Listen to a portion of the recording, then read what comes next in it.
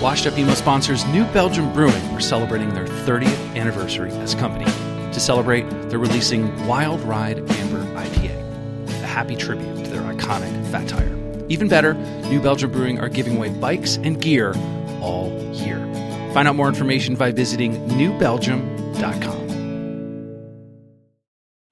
Do you ever wonder if your favorite band is emo? Tired of being in the same conversation with friends? Not knowing if you're listening to post-hardcore, screamo, emo revival, emo Midwest emo violence, or even ska? We're here to help. The Emo Council is here staffed and ready for any question you may have. Hey, Emo Council, just wondering if Green Day was considered an emo band, thanks. Green Day is not an emo band. Okay. From the creators of Washed Up Emo, isthisbandemo.com offers the definitive answer to the only important question of your day. Hey, is this band emo?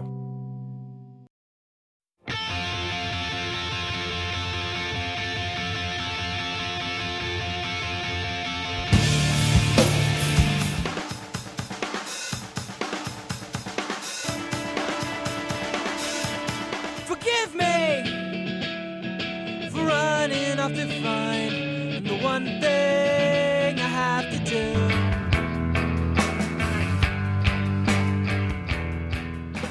Welcome to episode 49 of the Washed Up Emo podcast. I'm Tom Mullen from washedupemo.com. This episode is sponsored by Epitaph Records and the release Harmlessness by The World is a Beautiful Place, and I am no longer afraid to die. This episode 49, we welcome Josh Fiedler from the Juliana Theory. We pretty much talk about everything.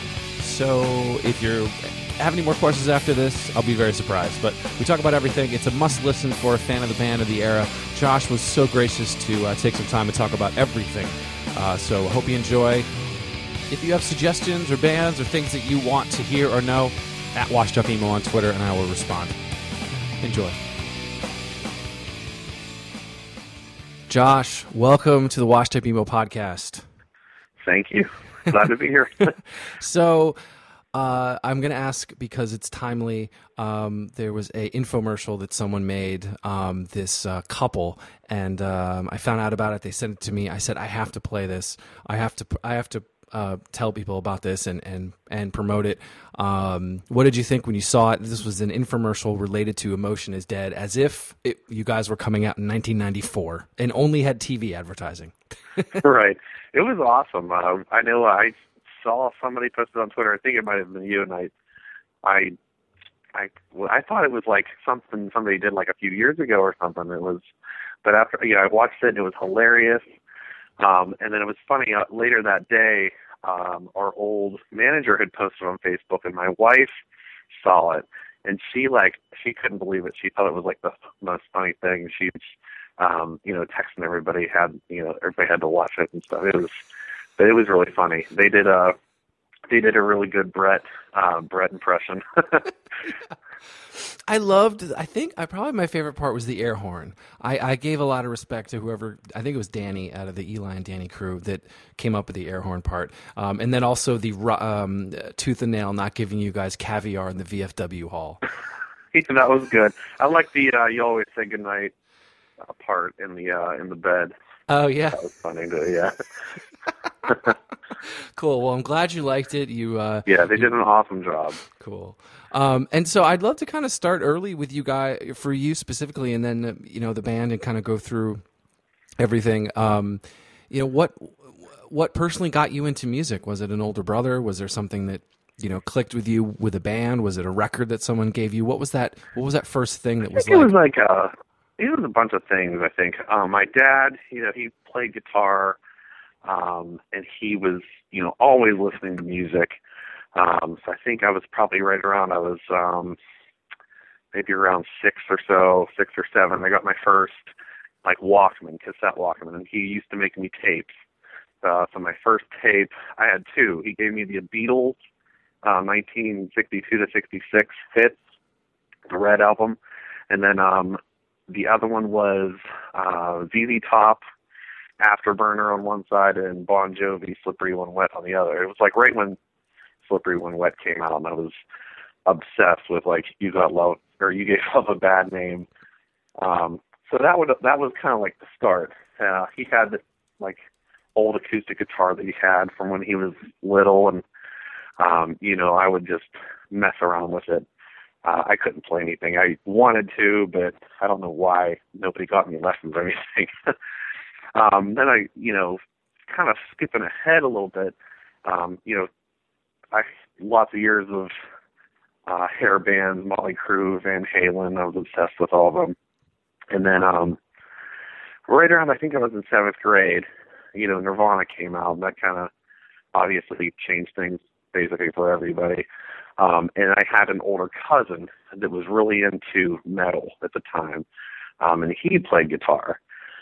So we would, I would see him usually twice a year on vacations and whatnot. And, I kind of was rekindling the wanting to play guitar. And I think in 9th grade, I finally got a guitar of my own.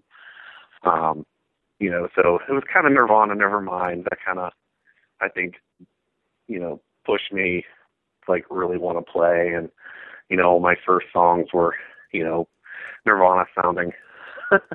Well, probably mixed between Nirvana and AC/DC, if that makes any sense. But probably because the AC/DC was pretty simple to play. Yeah. And then So I would say, after, go ahead. No, I was just going to say, I mean, it's really interesting. A lot of the people, and I believe you're probably similar in my age, like late 30s. Yeah. And so I'm around the same age, and I think Nirvana was the same thing. Nevermind. The bands a little bit before us, it was like Fugazi. And it's interesting that so many bands of our age mention Nirvana, and then earlier ones kind of mentioned Fugazi. There's these tentpole records or these bands that change things. Right. And it's pretty kind of as I've been doing these, and it's just really interesting. I almost could like call it as soon as you said it. I was like, he's going to say Nevermind. Yeah, and not, I think it's but that not age, not like, in a bad you're way. in your mid to late 30s, it has to be Nirvana. Yeah. And probably a little before there, it was probably either Pixies or Fugazi or some kind of Iron Maiden record or something like that. When did you get into like the independent scene? When did you sort of dive into the, if it was punk or hardcore? What were ones that gravitated? It actually was a little while longer, actually, because around the time, I would say, I started listening to Nirvana and then with Smashing Pumpkins, and then I started diving a little back further, like Sonic Youth became one of my favorite bands, and The Cure, My Bloody Valentine, that was all those noise bands, like, in the late 80s, early 90s. I started getting really into the Pixies. And then I always kind of liked pop punk a little bit too, where I started listening to the Ramones and the Sex Pistols, and that kind of took me into the indie pop punk world, where I was obsessed with, all the Lookout Records punk rock, like Screeching Weasel, McQueers, and Mr. T Experience. Hell yeah. So that's kind of where my first band started, with Josh Koster and the Juliana series original drummer Neil Hebrank. We started a band. We were kind of mixed between grunge and pop punk at first, and then we kind of started going towards that Lookout Records type sound that we were just obsessed with at the time in high school. What kind of stuff were you listening to in high school? Were there labels that you were, or was it a lot of the pop punk, Lookout? It was a lot of the pop punk, yeah. Fat Records, Lookout Records. Mostly those two, really. But it was funny, actually, like our scene in Greensburg, Latrobe, Pennsylvania, which is where we're from. It's about 45 minutes to an hour east of Pittsburgh. We actually had a real, legit scene that we had all different bands of all different genres all playing together. We had 3 venues that, every weekend there'd be 3 or 4 bands, sometimes more playing. And, that's where we all kind of met and hung out, talked about music. Brett and Chad from the Juliana Theater were in this band called Red Number 9, which eventually became Pensive. So they were, I guess, a resident Discord scene kids, so they, you know, they love Fugazi, Jawbox, and some of like hardcore stuff too. And then we had, you know, metal kids and just every genre of music, and we all hung out together. And Brett actually went to school, same high school as Neil, Josh, and myself. So we all, you know, knew each other from high school. And Chad went to high school with Jeremiah, the original Juliana theory guitarist. It was funny, like we just all kind of came together. So we had like a pop punk kid, you know, yeah, you can see it coming together. Kid, a Discord kid, you know, it's all basically all kind of came together. And right after Neil and Josh and I's pop punk band broke up, Pensive was kind of ending as well, because Brett had joined Zayo, which is, you know, everybody probably knows is, you know, the big hardcore metal band, the Tooth and Nail days. So he had joined Zayo, and we had always talked about doing some kind of band that was not in the vein of our previous bands.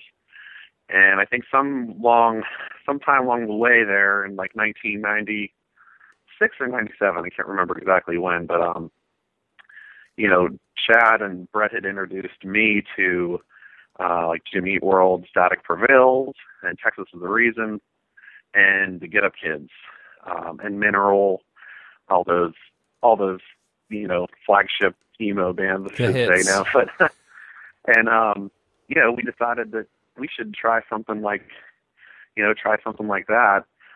We all really loved Static Prevails, Jimmy Eat World. I think that was probably everybody's favorite out of the group there, because we always leaned more towards a little bit of a harder edge than the Mineral type bands, although we liked Mineral too. But that's kind of where it started originally there. I love, and I'm sure everybody was sort of piecing it together just as I did.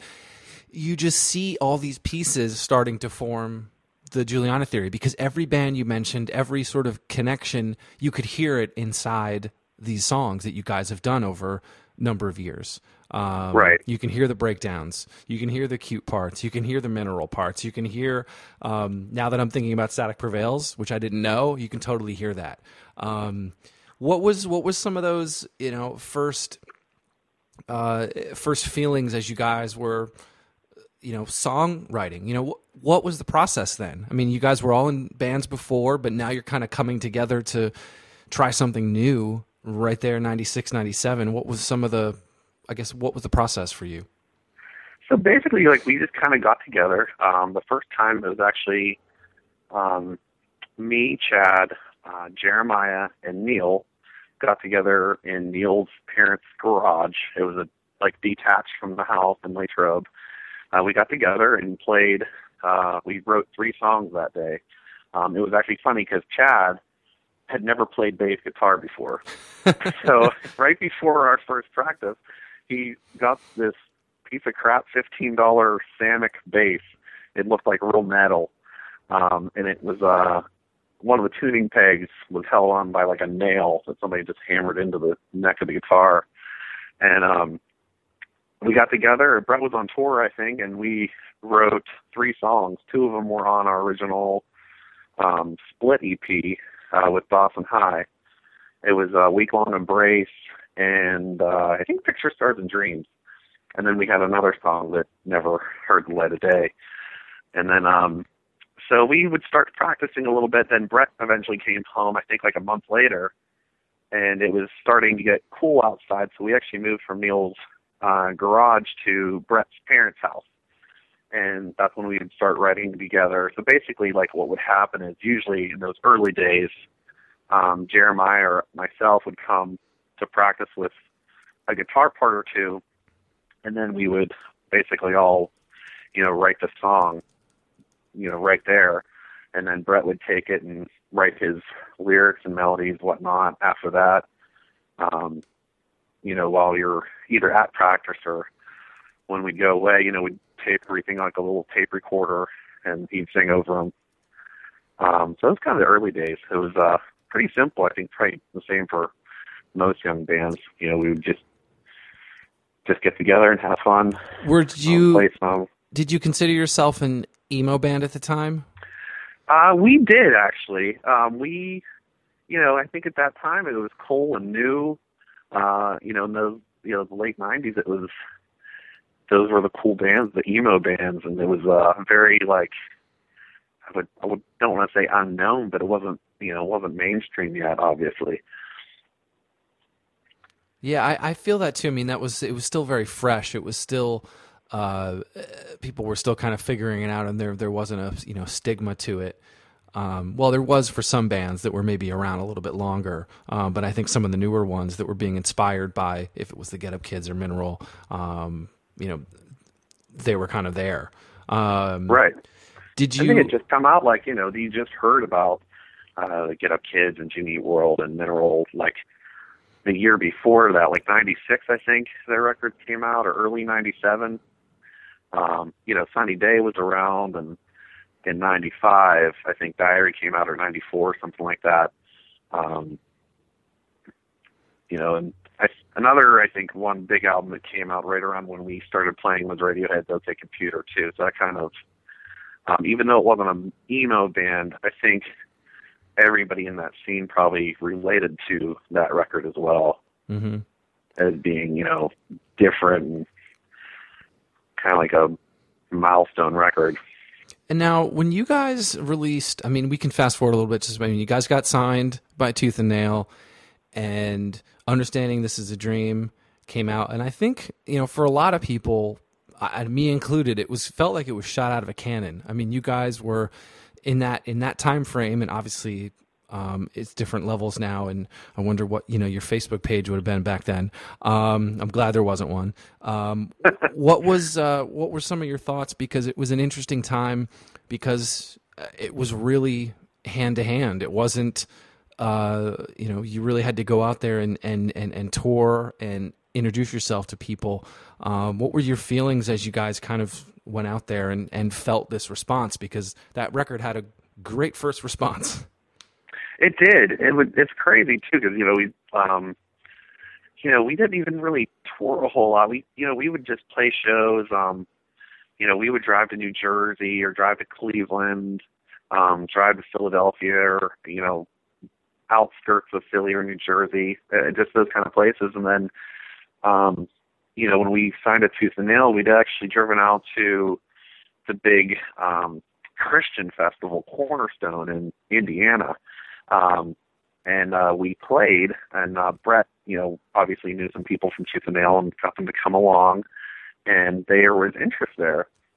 For a while, we weren't really sure either, because it was kind of strange for us, not being a Christian band, to sign to Tooth and Nail, and we were a little hesitant, but they liked the band, they liked the music we were playing, and so we, obviously there wasn't labels coming and pounding down our doors, because I think at that point probably nobody had heard us. We only had that one little split EP on Arise Records or whatever, and so we went and recorded Understand This Is Dream in 11 days in Little Rock, Arkansas, and then started touring shortly thereafter, and we booked our own tour. We headlined it and basically went around the country playing fire halls and dive clubs and people's houses. And it was cool because you could just tell, like, there were people really paying attention.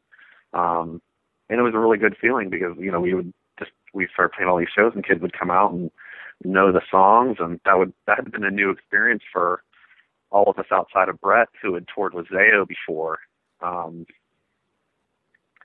It was really cool. Obviously different in those days too. Everything was word of mouth. Tooth and Nail put the record out in the stores, and they didn't have that big media push that they did a few years later, like when Anne Boleyn came around, or Further Seems Forever, and it was all grassroots from the very start with us. Do you feel that if you were maybe a few years later, you would have been on a different track? I always think about that shit.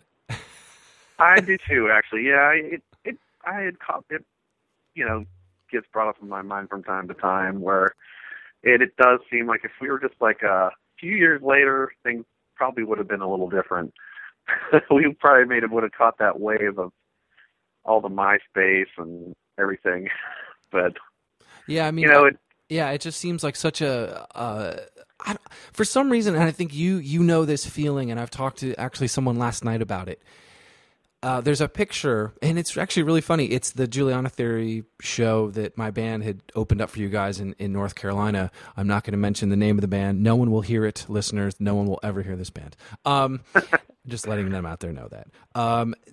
There's a picture that a friend took, and Brett has, and I'll send it to you. Brett has his hands in the air, and it's his hole in the wall venue, and I just love it. Because I send it to people when I want to tell them about that time period. Everyone had their eyes on Brett. No one had their phone in their hand. No one was, futzing around. Yes, people were outside smoking. Yes, maybe someone wasn't paying attention or just staring. But at that one moment, everyone was looking. And I just kind of miss that. Oh, I know. I did too. Those days were so much.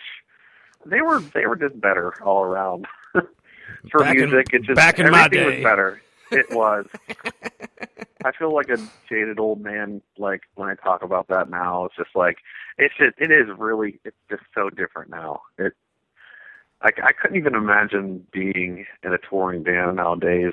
In some ways, it's awesome. You have all this technology to get your name out there. And, I mean, God, we didn't even have cell phones when we toured. We'd have to find payphones in dark alleys to call home, or like phone the club from a payphone and a calling card like an hour before we'd get to the show to get directions, and GPSs and all that stuff. Yeah, there was just this level of. I mean, I always joke.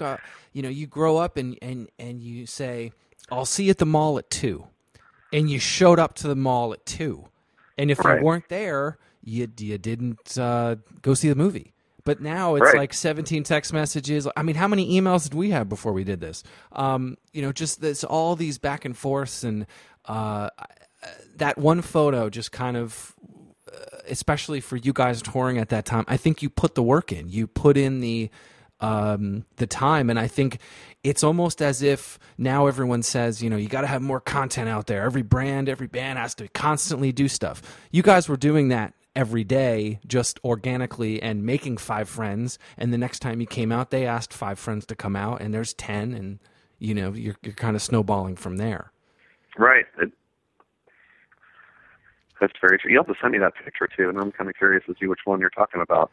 But, yeah, a friend had randomly took it. She brought her camera. That was the other thing too. Yes, there were people with cameras, but it's not like you had the instant reaction to post it.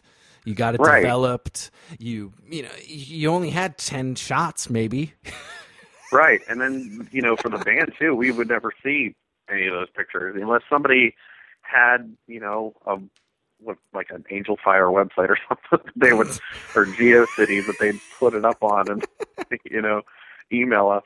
But and then I think from that record, you guys had a great jumping off period. And I think especially you did not have a sophomore slump. I think Emotion is Dead definitely made an impact. I mean, I think I had posted, I don't know if it was a year ago or something, I posted a song from there, and just the reaction of people to it. And for some reason, and maybe you have thoughts on it, is that you guys aren't mentioned in that sort of list of 10 bands from that time period.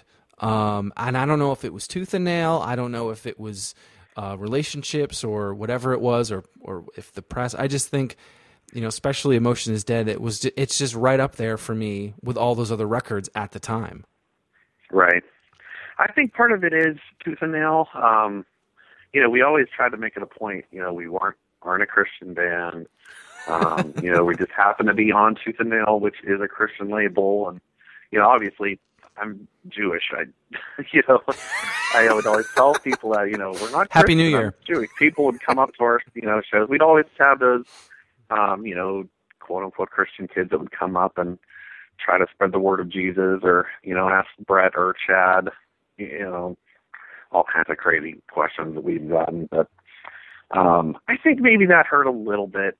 But then again, Tooth and Nail did an awesome job getting the record in every store that, it was easily accessible for people to find it. But again, we never had videos or anything. I think some of the other bands maybe around that time, maybe they got videos for people to see. I don't know. Another thing is too, we never actually toured with until a little later. In those early days, we would always do tours ourselves. We would just headline our own shows and take a band or two with us, and we'd always jump on local shows. I don't know if that had anything to do with it. It's kind of strange, because I always see those lists and we're not on it, and it's just like, well, we were in that general era, and we probably had the same kids coming to our shows that maybe Thursday or Days of the Day had, but we don't get put in the same breath as those guys. I think another thing too, maybe we always wanted to change up our sound every record, and maybe if we would have continued with the same kind of vibe that Understand This Is a Dream had, maybe something else would have happened instead of Motion of the Dead. But I'm proud that we put out Motion of the Dead, and with the change in direction that we did. I think for people to think, there's always that sophomore slump, and I don't think that this one didn't. I mean, it's a funny ass title too, because it's very prophetic of what kind of happened. Right. It did die. It got completely, with all things, and everyone's probably rolling their eyes that listens. It went through a phase. There were people that used the name and were doing other things. Fantastic. I think, especially this time, you guys were doing a lot of different things, and I think people maybe weren't ready for it. Sort of like people weren't ready for The Shape of Punk to come. When Refuse put that out, no one gave a shit. And now, they did a world tour based on it. And I think, you guys having electronic parts, intricate vocal harmonies, kind of not really a concept record, but it wasn't like you could just sit there and wait for the breakdown. Right. And we would get hammered for that stuff too back in the day. I mean, there were just so many things, like we'd get a bad rap for Brett or all of us wearing headset mics, which obviously never happened. Brett, I think, was one of the first singers to wear in-ear monitors, and I think people misconstrued that as having a headset mic. But I don't know, people looked at us sometimes like we were almost like a boy band, playing rock music rather than an actual real rock band. I do remember one show that it was I think there was 20 minutes of sound check, and it was your headsets. And right. I think for the venue, I think one speaker worked, in the monitor. And I think there was that tendency that you guys were really serious. And I think at that time, being serious and a professional wasn't looked at as fondly as someone that just runs up there and kind of does their own thing. You guys actually had a vision. You had a, not saying bands didn't, but you could tell you guys were going on to other things. This was serious. This wasn't just, I'm in a band and this is what I'm going to kind of do. It's like, no, I'm going to try and be the biggest band we can. Right. That's basically what we were doing. We wanted to be the biggest band. We wanted to sound the best that we possibly could, no matter what the venue, play as best as we could. We were always very serious, from, I would say, right around when we played this, after for a couple shows, we're like, this is something really good. We've got something good going on here. And let's just always give it our best, kind of from day one. Do you feel, and this is, and you don't have to answer this, I just sometimes people have brought this up with me and I've always thought about it. Do you think, I think certain people give off a demeanor. Certain people, I don't know if it's the resting bitch face that, people joke about now. Do you think that some of the members, or do you feel, if it was Brett or you, do you feel like people sometimes had this just perception of how you guys were, and then that sort of sort of snowballed in if it was reviews or the way people acted. Because I would deal with you guys either at that show I played or Mac Rock or another festival or whatever it was. It wasn't like I don't know. I never really felt any bad. Maybe I just wasn't in it. Maybe I was still just a dumb kid from a radio station. I think people were just kind of. I know from just personal experience, like people sometimes were maybe put off by us, or like even Brett in particular. We were like really quiet and shy, and I think sometimes that turned around that we were stuck up assholes, thought we were better than everybody else, even though that really wasn't the case at all. And I think maybe what we did on stage maybe kind of reinforced that into some people's brains, maybe just the way that we put ourselves out there.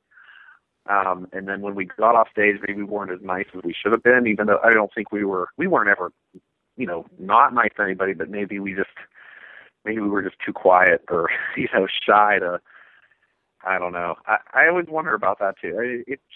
I think part of that, I think back around those days definitely contributed to maybe some people bad-mouthing us here or there on the internet or the message boards, whatnot. Right? God, Buddy Head didn't help. Well, Buddy they just had it. Us. That's the thing. They just had it out for these certain bands. They really did. It was so funny because we had never even met them or anything. They absolutely did destroy us all the time, no matter just. I mean, full disclosure, I do the same thing with like 2 or 3 bands, so I guess I'm guilty too. What the analogy I kind of see is that if there's in sports, if there's a sports figure that doesn't talk to the press, like he doesn't want to, that person over the time will not get favorable press, or maybe not get into the Hall of Fame of whatever that sport is. That's definitely it. Right. I just read an interview with Marshawn Lynch, like the Seattle Seahawks running back. It's, he is the one that, wouldn't give any answers, get fined, and then he would say, I'm just here so they don't fine me or whatever. And off the field, he's apparently a really nice guy. He does all this charity work for kids. He takes care of, he made sure his whole family is basically taken care of financially. All reports off the field, he's a great guy. He just won't do interviews, and that, obviously puts him into a bad light with the media. Yeah, they're just going to, the second you mess up or do something dumb, they're all over you. And I think maybe that was the same sentiment. Right. And I don't know. It's a weird thing. Just it goes back to my earlier question about what if it was like 2 or 3 years later. And I think you guys I think you did have a swing when you released Love. Now you're dealing with a major label. You're dealing with 500 people. People that probably have 1,000 things on their plate. What were some of the memories from that record, which, to me was like a straight up, rock, if you're saying the Bon Jovi era or those types of, not you guys, but I'm saying like your memories of that type of music, that was where I was kind of going from. It was more of it moved away from layered harmony. It was a more rock centered record. It did. I think it had to attribute like a lot of us,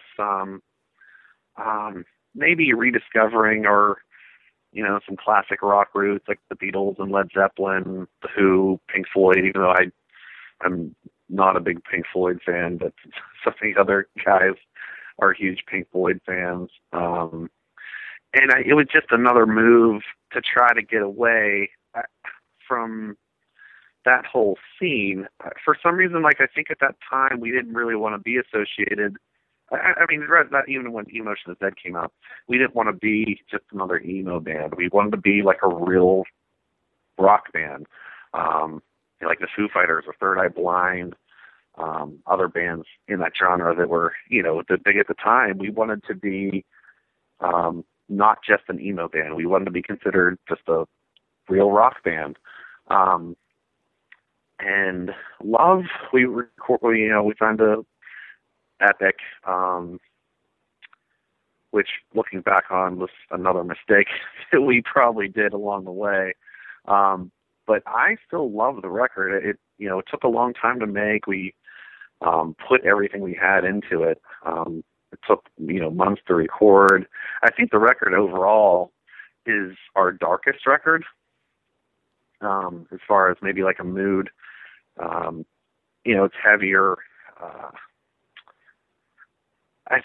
I don't know. It was another thing with Epic. Like, when we put out the record, it kept getting pushed back. I think originally it was supposed to come out in 2002. And I think it got pushed back maybe 3-4 times until it finally came out around Valentine's Day in 2003. And I think at the time we kind of got lumped in bad timing. Epic had a good Charlotte record they were putting out, a J-Lo record, an Incubus record, a Pearl Jam record. And we kind of got the short end of the stick. When it really came to light was when we were on tour with Something Corporate. We did a co-headlining tour with them, and we had our label mates Vendetta Red opening up for us. And at that time, that was our first tour that we toured with buses. So Vendetta Red, Something Corporate, and us, we all had a tour bus. Each of us had one. And I think late one night we were hanging out in the back of one of our buses, and we had MTV on, and a Vendetta Red video came on. And we were like, "You guys got a video?" They're like, "Yeah, you guys didn't." And we're like, "No." Meanwhile, they spent all this money on the record, and then just decided not to do a video for it. And I think that was the first time the light came on. Like, we're getting really fucked here.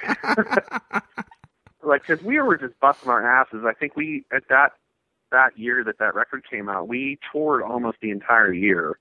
Outside of a few months here and there, and just it was again just all grassroots, like no help from Epic at all. They barely pushed any songs to radio. Did you ever go to the office? Did you ever have a meeting with anybody? Oh yeah, very many. We had a lot. There was one time we actually, after the record came out, it was just shortly after.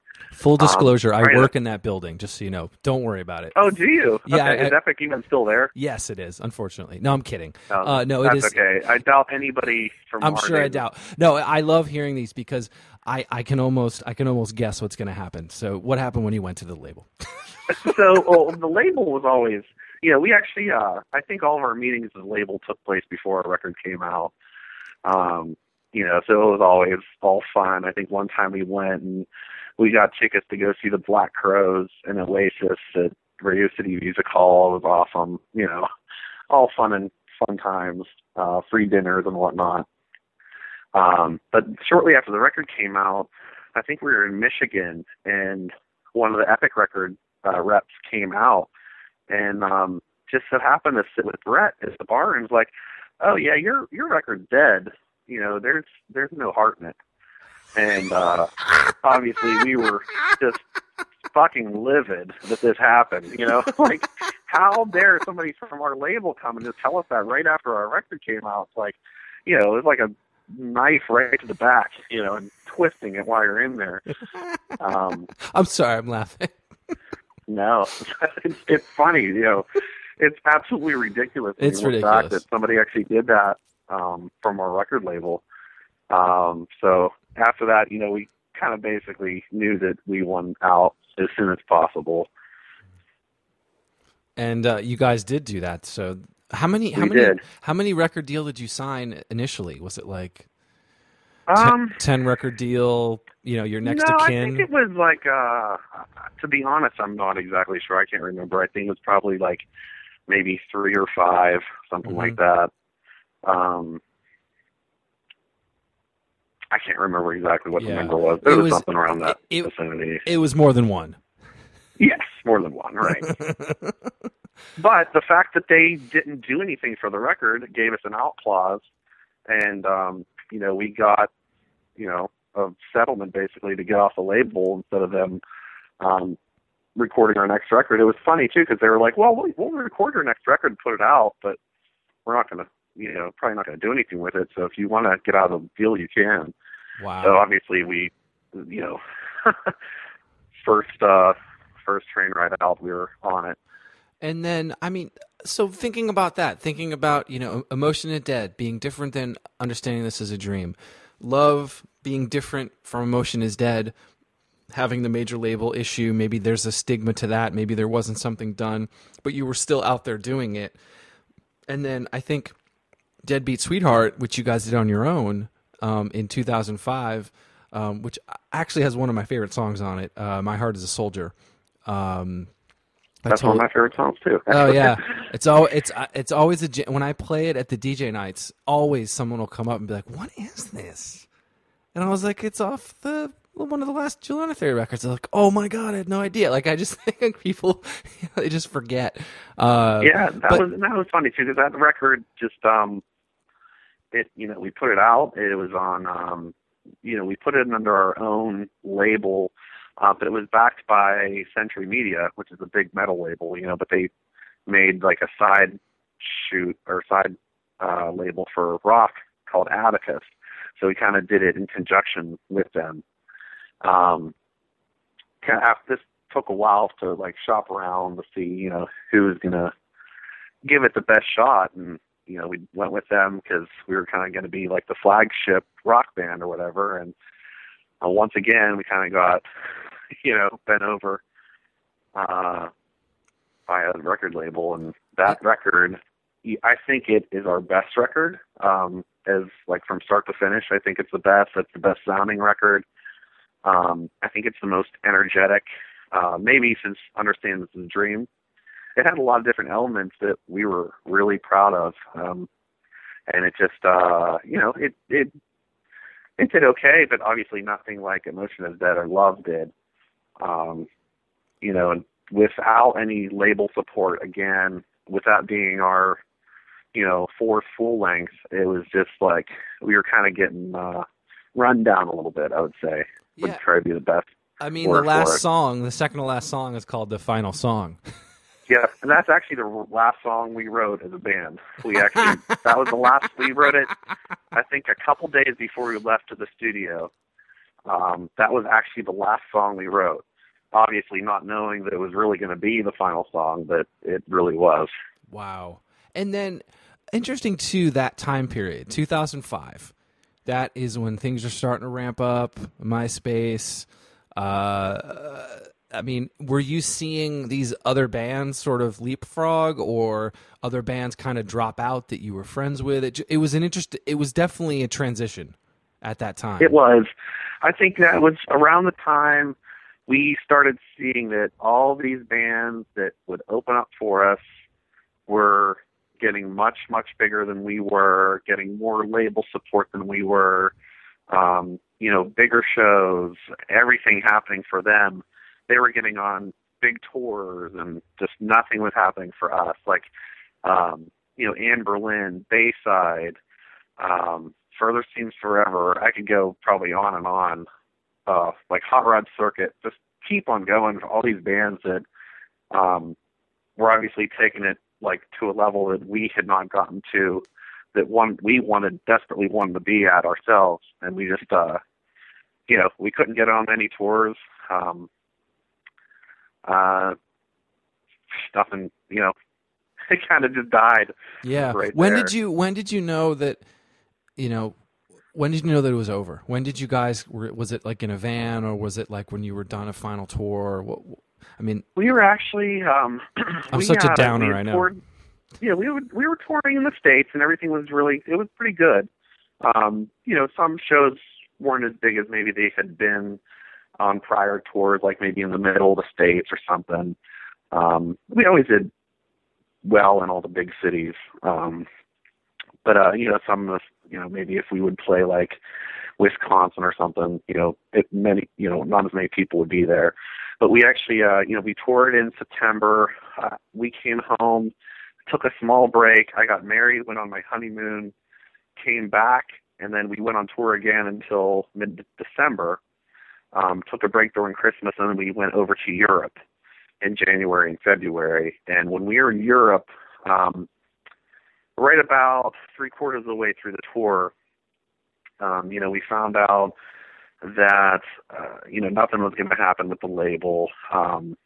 There was reps again from that label in Europe with us that I wouldn't say like talking shit on it, but they basically were to our face. Just saying that nobody was doing anything, nobody cared about it, and at that point we were just like, we just had it. It's really funny because most bands that break up, get in huge fights, lots of disagreements. We were never like that. We got along as best friends from the time we started until the time we ended. It was basically like an amicable split. We decided we couldn't do it anymore. It was just too much, just to bust our asses for nothing, basically. So we came home. No, I'm just saying for you guys to have so few member changes too, I always found fascinating. I mean, it was pretty much the same crew from Emotion Is Dead onward. Almost, yeah, pretty much. We had a original guitarist. We changed after Understand This Is a Dream, and then our original drummer we changed at Love. When we put out Love, but. That's pretty small compared to some bands that, it's like a rotating cast of characters. Right. So, and then for you guys, was it, when you guys ended it, were you still keeping in touch? Were you thinking about what was next? What were some of the thoughts after that? We kind of ended. So we got home. Brett had posted the goodbye on our Facebook, out of nowhere, he just kind of put it up and saying we were saying goodbye. And then we kept in touch a little bit MySpace? After that. Or, yeah, MySpace, I'm sorry, yeah. Sorry. It's been that long. I know, right? I've forgotten about it now. It's like distant memory.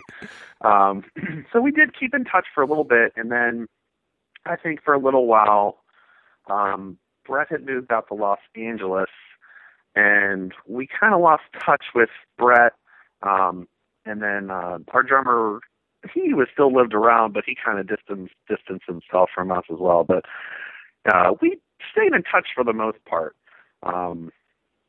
Outside of Brett kind of, I don't know, maybe Brett can talk about that, but he kind of went into hiding for a little bit. Yeah. And then we kind of all met up at, we had a friend's father had passed away, and we had all met up at the funeral, and Brett kind of we started talking again, and friends as always, basically. And during that time too, Josh, Coster, and Chad and myself were in a band called Vesta. We didn't do much. We just played around Pittsburgh and stuff. I think we had wanted to possibly branch out a little bit, not go on tour or anything, because I had my first child, so I didn't want to be on tour with a kid and never be home. But that's when we kind of started the thoughts on doing the 10-year Emotion Is Dead reunion that we did. Now it's 5 years ago, which is crazy. But so, what was the reunion like for you guys? You did 10 shows. It was amazing. Right? We did 3 on the West Coast and 4 on the East Coast.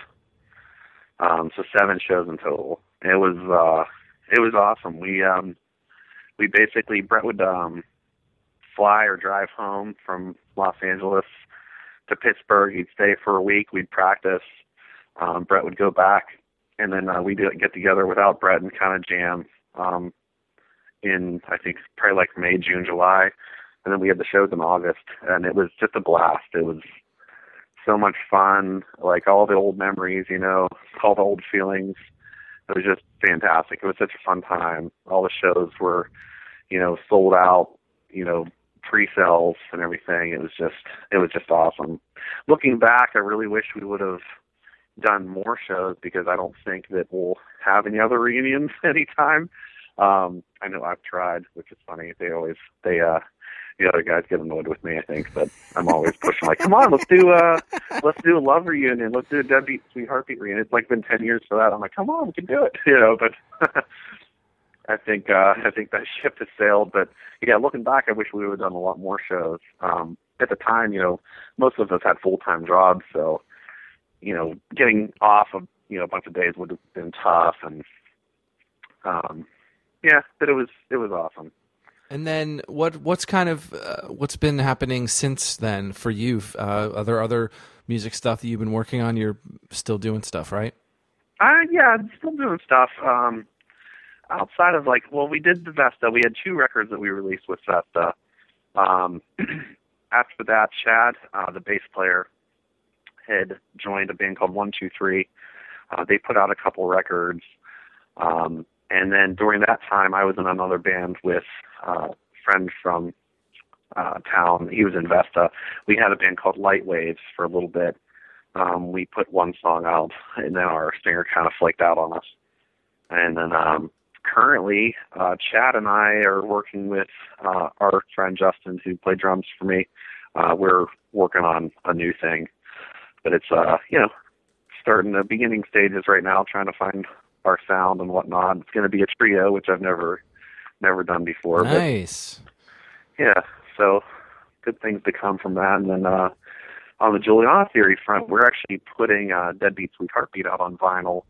I don't think it's going to come out until maybe sometime early next year, but that's in the works. We kind of decided after we were doing or right around the time when we were doing our reunion shows, to put out Understand This Is a Dream and our EP Music from Another Room.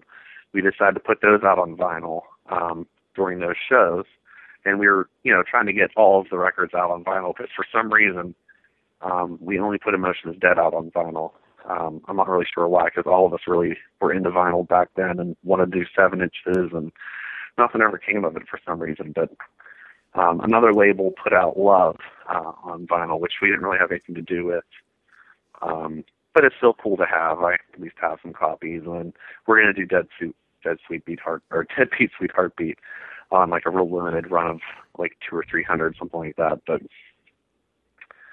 yeah, that's rad. And so, do you have all your records back, or are they still they're still with Tooth and Nail or an Epic? And yeah, I think they all are still with the original labels. That's I don't know how long those get hung on to, but forever. Forever. Yeah, pretty much. For Epic, for sure. That's probably always going to be there. What are your thoughts on the nostalgia and emo revival that is kind of happening? Or is it funny to kind of notice that, or is it one of those things that you're just like, well, it's just going to happen, and people always are nostalgia?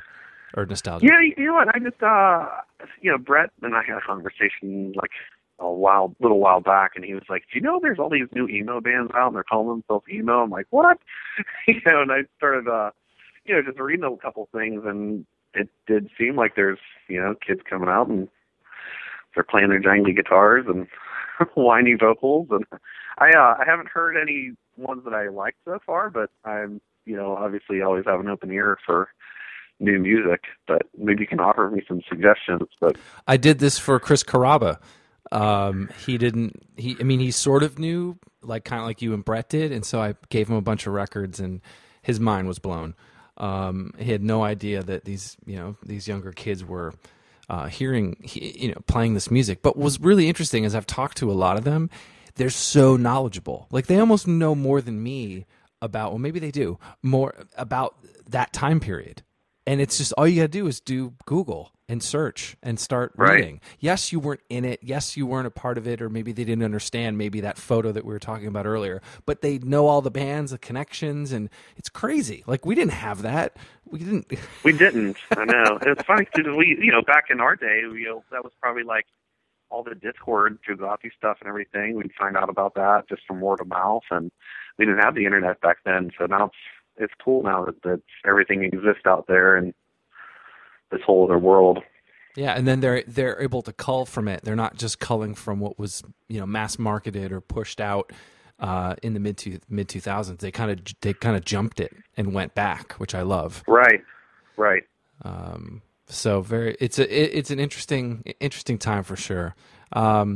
Is there anything else you wanted to mention about Juliana Theory that I didn't bring up, or things that you were always wanting fans to know, or I don't think so. or say thank you, because I know a lot of them are going to be I don't think there hasn't been a word from especially you guys since 2010, and to kind of hear these things I think is for me, it was really, really enjoyable to hear.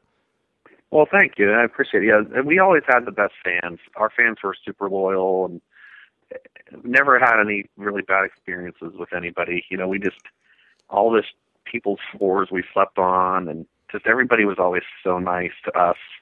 That was probably something we never got to really say, you know, out in public, but, you know, just, it wasn't, you know, podcasts didn't exist back then, but, you know, it was just so much fun back in those days. Just, I don't have any, I never have any bad thoughts about those days. It was just always so much fun, and, you know, I'll look back on with my grandkids someday, you know, hopefully, and talk about stories of the old emo days. As they're like, what? Yeah, exactly. I'll be one of those old people like, you kids and your awful music these days. You want it? Are you saying that's emo? You're out of your mind. Right. You never listened to Jimmy Eat World. There you go. Nice. Oh, cool. Well, really enjoyed this chat, John. I'm so happy that you did this, and I just, you know, getting to see you guys so much back then, and I don't know, I felt like I saw you guys every 3 months almost when I was in school in North Carolina, and just how you guys, you gave it your all. I never felt that there was like this time where you guys were not giving it your all, and I think, you know, sometimes bands forget that. And so yeah, that was super rad. We kind of made a pact with ourselves to always do that, you know, no matter what. If there was 2 people to show, or, you know, 1,000 or whatever, we always kind of promised to always give it our all, not half-ass it on stage. You know, we always tried and aimed for that. That was probably one of our main things that we always stayed true to is, you know, no matter what, just pushing through it, even if the show was awful, just really try to have a good time. And so, I'm glad to hear you say that, because it makes me feel good that, you know, at least somebody was out there. Watch your mouth, hold your tongue, boy, because you're running out of breath, running out of time before every careless word that you utter. When is you wanna be useless? Now you're drowning in your own saliva. Try to speak yourself to the top of your empty world. Keep on talking, just keep on rambling. You got your mouth full. Thank you, Josh, from the Juliana Theory.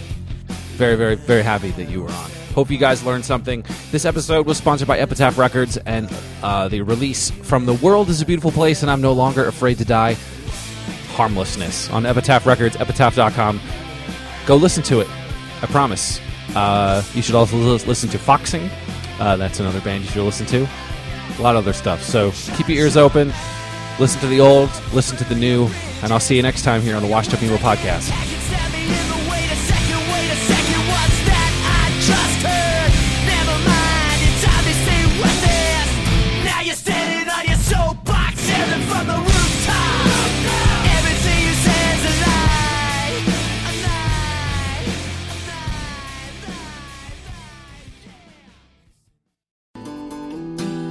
Hello, Washed Up Emo fans. Thank you for listening to this podcast over the last 9+ years, or if it's your first time, welcome. It has flown by, and I appreciate each and every one of you for listening. And for this current episode you're about to hear, I do have a favor of you. I have some books out right now called Anthology of Emo, and Volume 2 was released last fall. I really think you'll dig it if you haven't heard of them. It features guests from the podcast, including Jim Atkins from Jimmy Eat World, Chris Conley from Saves the Day, Travis Shettle from Piebald, and John Bunch from Sensefield. I've also reprinted Volume 1 so you can order both. Check out the DIY publishing at anthologyofemo.com.